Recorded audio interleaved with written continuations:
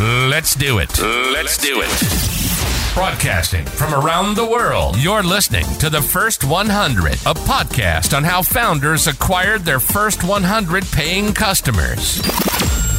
Here's your host, Hadi Radwan.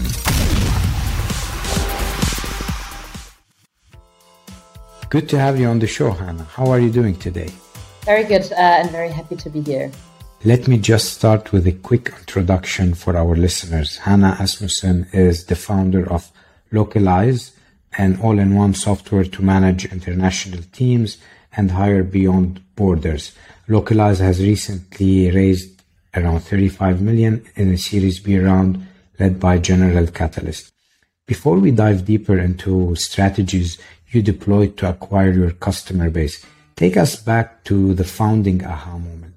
That's an interesting one because I think like that stretches around 5 years. So I think like the very first steps really took a long time because all three of us are not from the startup world. So there were a lot of those moments where it was about, we knew the pain point we wanted to solve, but then how do we actually make a business out of that, and like also how to do the first steps. So that's why I think there were multiple, like maybe one was really about experiencing the pain point ourselves and like getting to a point where we thought, okay, this is something that has to be solved. And I think like then it was actually a lot of conversations with people, and like actually people who said, that's a good problem to be solved. There will definitely be a market. So I would not talk about like one moment, but definitely a cadence of moments. That's great. So you talked about pain points. Walk us through the early process. How did you know that there's a pain point, and how did you identify where to start? Yeah, that's a very interesting one because we first experienced the pain point from a B2C perspective. When I was 15, I moved to Argentina. That was still when I was in school. So like everything around visa was less complicated. But then afterwards, I did internships in China, across Latin America. And like actually that part, like when you start to want to work somewhere, it became extremely complicated. And also settling in somewhere for long term, finding housing, insurance, everything around. And that was really the moment where I thought, okay, that should be easier. Like traveling abroad is so easy, but like how can moving abroad be so hard? The very first iteration was rather something like, how can I help international students? And then there were multiple iterations where I talked to people, and then they said, well, students won't pay money. We have to find a business model. Then we thought about doing something for people who actually work already. And then we said, okay, and that was a perspective that my co-founder Lisa brought in. She worked in HR, and she knew how much companies spent on that when they relocated talent. And so that was the moment where we actually decided, okay, that way we have a recurring component. HR has a massive pain point there, and they're willing to spend money on it. And there's no great solution yet. So it came together from different sides. Thank you for sharing that story. In the past year, you grew exponentially, and you're now more than 500 companies. Your revenue is 6 times. You have more than 10,000 people that have moved borders. Take us back to your first 100 paying customers. What acquisition strategies did you experiment with early on? Yeah, I still remember the very first customer. I think like for the very first customer, like there was literally no strategy behind. I think it was just, we were working on the product. We actually already in that phase tried to talk to potential test customers, but then realized that they were too big. They were not the ideal first customer, because also in Germany, like a lot of bigger companies are very hesitant about trying out things from a very scrappy startup.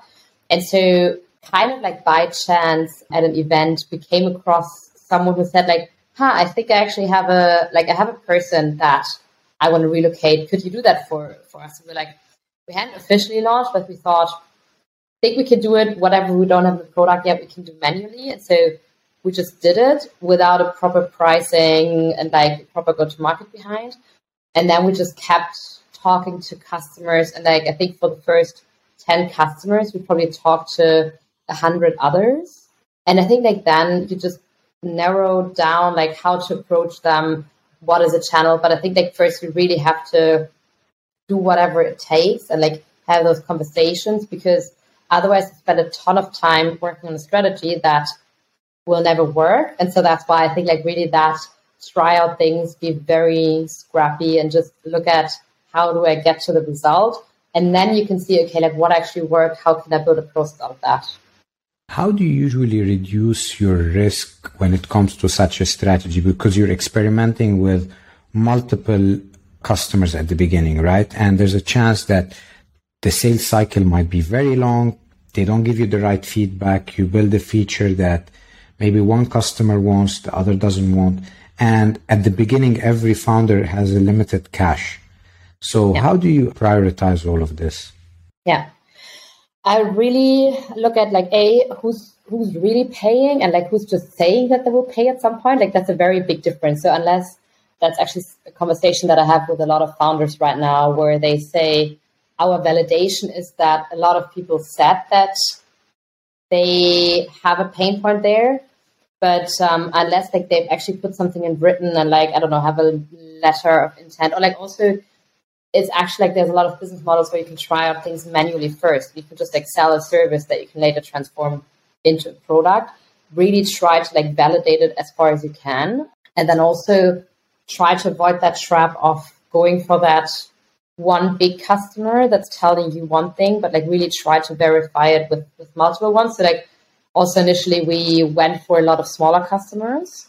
And that really helped because that way we could figure out what's the lowest end. And like now, for example, the first customer that we had wouldn't be someone that we actively sell to right now, but like they really helped us on the path. So that's why I would rather like try to go for the ones where the cycle is shorter. You can always go up market. So let's take a use case here. I have a company of around 70 people. How do you reach me? How do you know I'm out there? Or vice versa, how do I find about Localyze? Yeah, I think like in the very first steps, it's about network. And I think like that's the hard part. Like if you don't have network, you have to build it in the industry. So for us, it was good because Lisa came from HR, so she knew a few people around. But then also we did an accelerator program and asked for interest there. And also surprisingly, like a lot of people, when you do cold outreach on LinkedIn and actually say like, we want feedback on our product. It's like we look for pilot customers. They are very receptive. So try to build that up and just have a lot of conversations.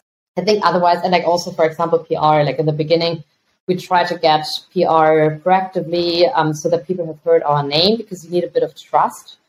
And then build up the network and actually also got a few referrals of people heard about us. So I would rely more on that. And I think like it's very hard to get your first 10 customers with paid marketing, for example, because you don't know yet who you're actually targeting, like who's your buyer. You need to have those first conversations. So that's one advice that I always really like from Y Combinator. Do things that don't scale. So really try to be very close to the customer first, get all those learnings, and then you can transform it into a process. So when do you advise someone to start paid ads to acquire customers?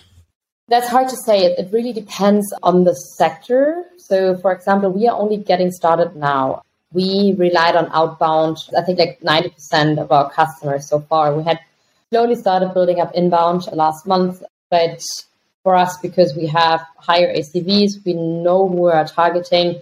So we always invested more in outbound.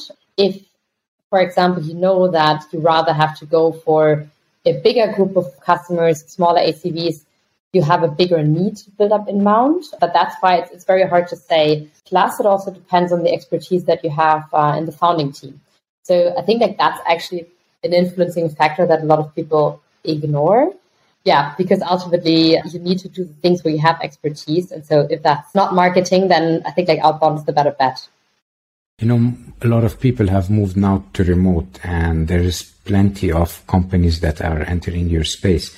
How important is both velocity and speed of execution when it comes to you or in any business? And should you trade speed for quality in that case? Yeah.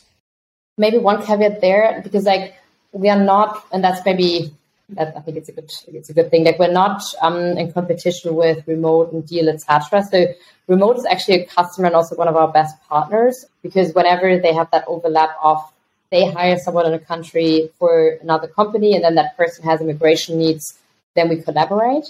But there is more and more happening in our industry. So I do think speed is important. At the same time, I think like there you need to have a very consistent strategy and see, okay, like what is like the piece of the cake that I want to have and really go after that.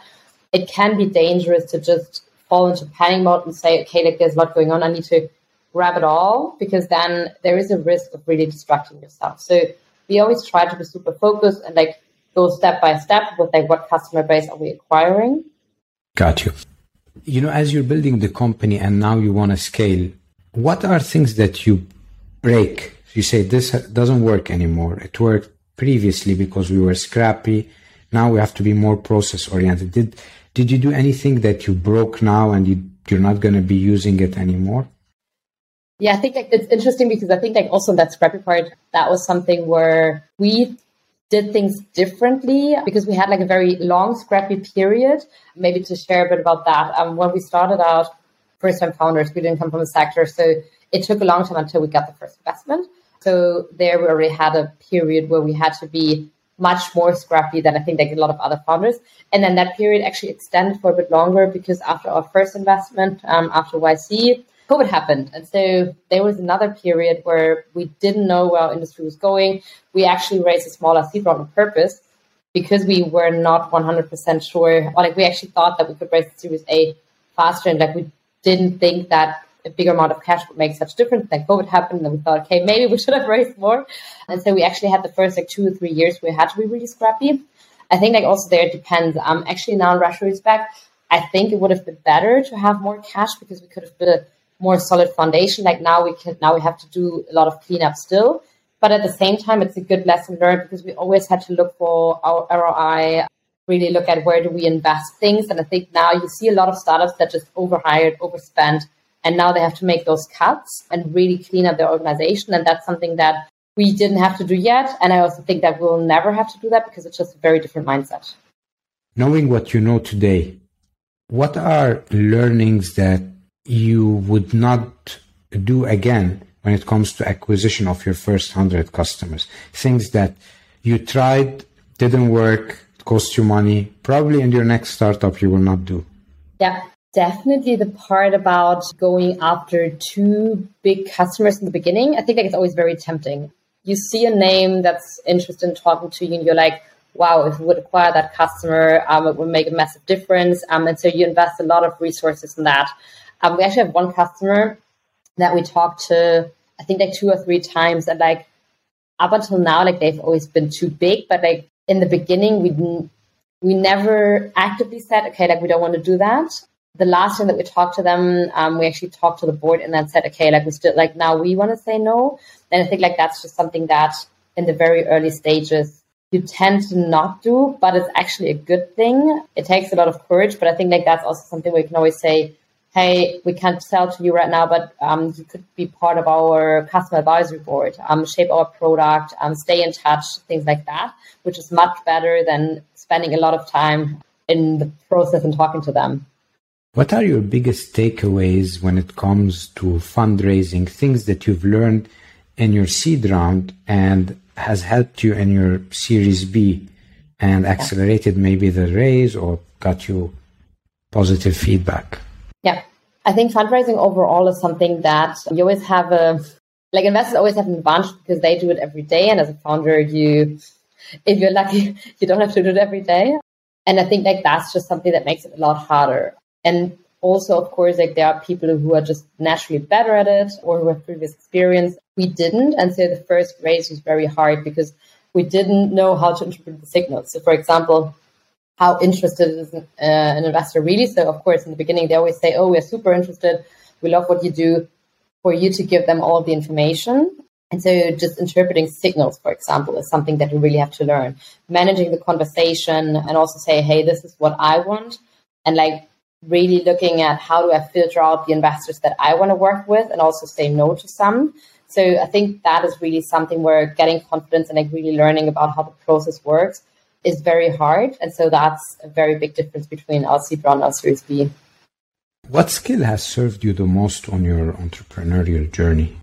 That's a good one. I think my impatience and my interest in a lot of different topics. So I rather like to do 10 different things at the same time and always get into something new versus doing the same thing over and over. And I think especially in my role as CEO, that has helped me. I talked a lot to my co-founder and our CTO, and for her it's the opposite. Like, she's actually really good at like diving into topics, and so that's why she was perfect for her role, and I think like I was perfect for my role, because we work very differently in that sense. When you look back at your childhood, were there early signs that young Hanna was going to be an entrepreneur? Then you probably have to ask my parents. I'm not 100% sure. I think like one thing that I always had was curiosity. So I tried a lot of different hobbies. The funny thing is like I never stuck to anything. So I tried something for a year and then something else. It's kind of similar for a CEO especially like in a startup, because there you have to reinvent yourself every year. So I think this is like something, if you like to do the same thing for 10 years, that role probably isn't for you. But like if you like that part about like constantly diving to something new, I think like that's a good early indicator. How do you approach, in that case, work-life balance? Tough one. Not so good, I would say, in the last 2 years. The good thing is that my husband is also a founder, so he kind of like, he understands it. I think it's also something, it's very hard as a founder, especially in the first 3 to 5 years, I would say, to really pay a lot of attention to it. I think that you need to know your limits. So for example, I don't mind working a lot. I need to have some freedom. So for example, like being able to travel somewhere, being able to have a break in between. So I think like that's just something that you need to know about yourself, if that makes sense. Absolutely. If you could be remembered for one thing, what would that be? That's a tough one. I think making an impact, like teaching people and making an impact, that's something where also right now as a startup founder, you never know where your startup will end up. Like my dream is to do an IPO. I think we're on a good track, but what I see right now is already the impact that we have on individual people's lives. And that's something that I think is the strongest. That's also the one thing that will last. So like you get awards, you get PR, but like the impact that you have on people's lives is, I think, the strongest thing that you can achieve. One last question, Hanna. What is next for your startup? Series C, IPO, more growth. We're right now expanding into the US. So it is a challenge. It's a very interesting one. I actually spent a lot of time in the US during Y Combinator, and it's something that I'm personally also very interested in. So that's probably where I'll spend a lot of time on the next 12 months, and otherwise trying to make sure that we build the right structures internally as well. Hanna, thank you for being part of our show. How can people reach you? Always on LinkedIn. I'm always happy to get contact requests. I'm trying to build my network internationally right now. And if I can be helpful, always feel free to reach out. Hanna@localyze.com. I'm not always super fast to respond, but I'll try my best. Thank you, Hanna. Have a great day. Thank you. Thank you so much for listening to the First 100. We hope it inspired you in your journey. If you're enjoying the podcast, please subscribe to our podcast on Apple iTunes, Stitcher, Google Play, or Spotify, and share it with a friend starting their entrepreneurship journey. Leave us a 5-star review. Your support will help spread our podcast to more viewers.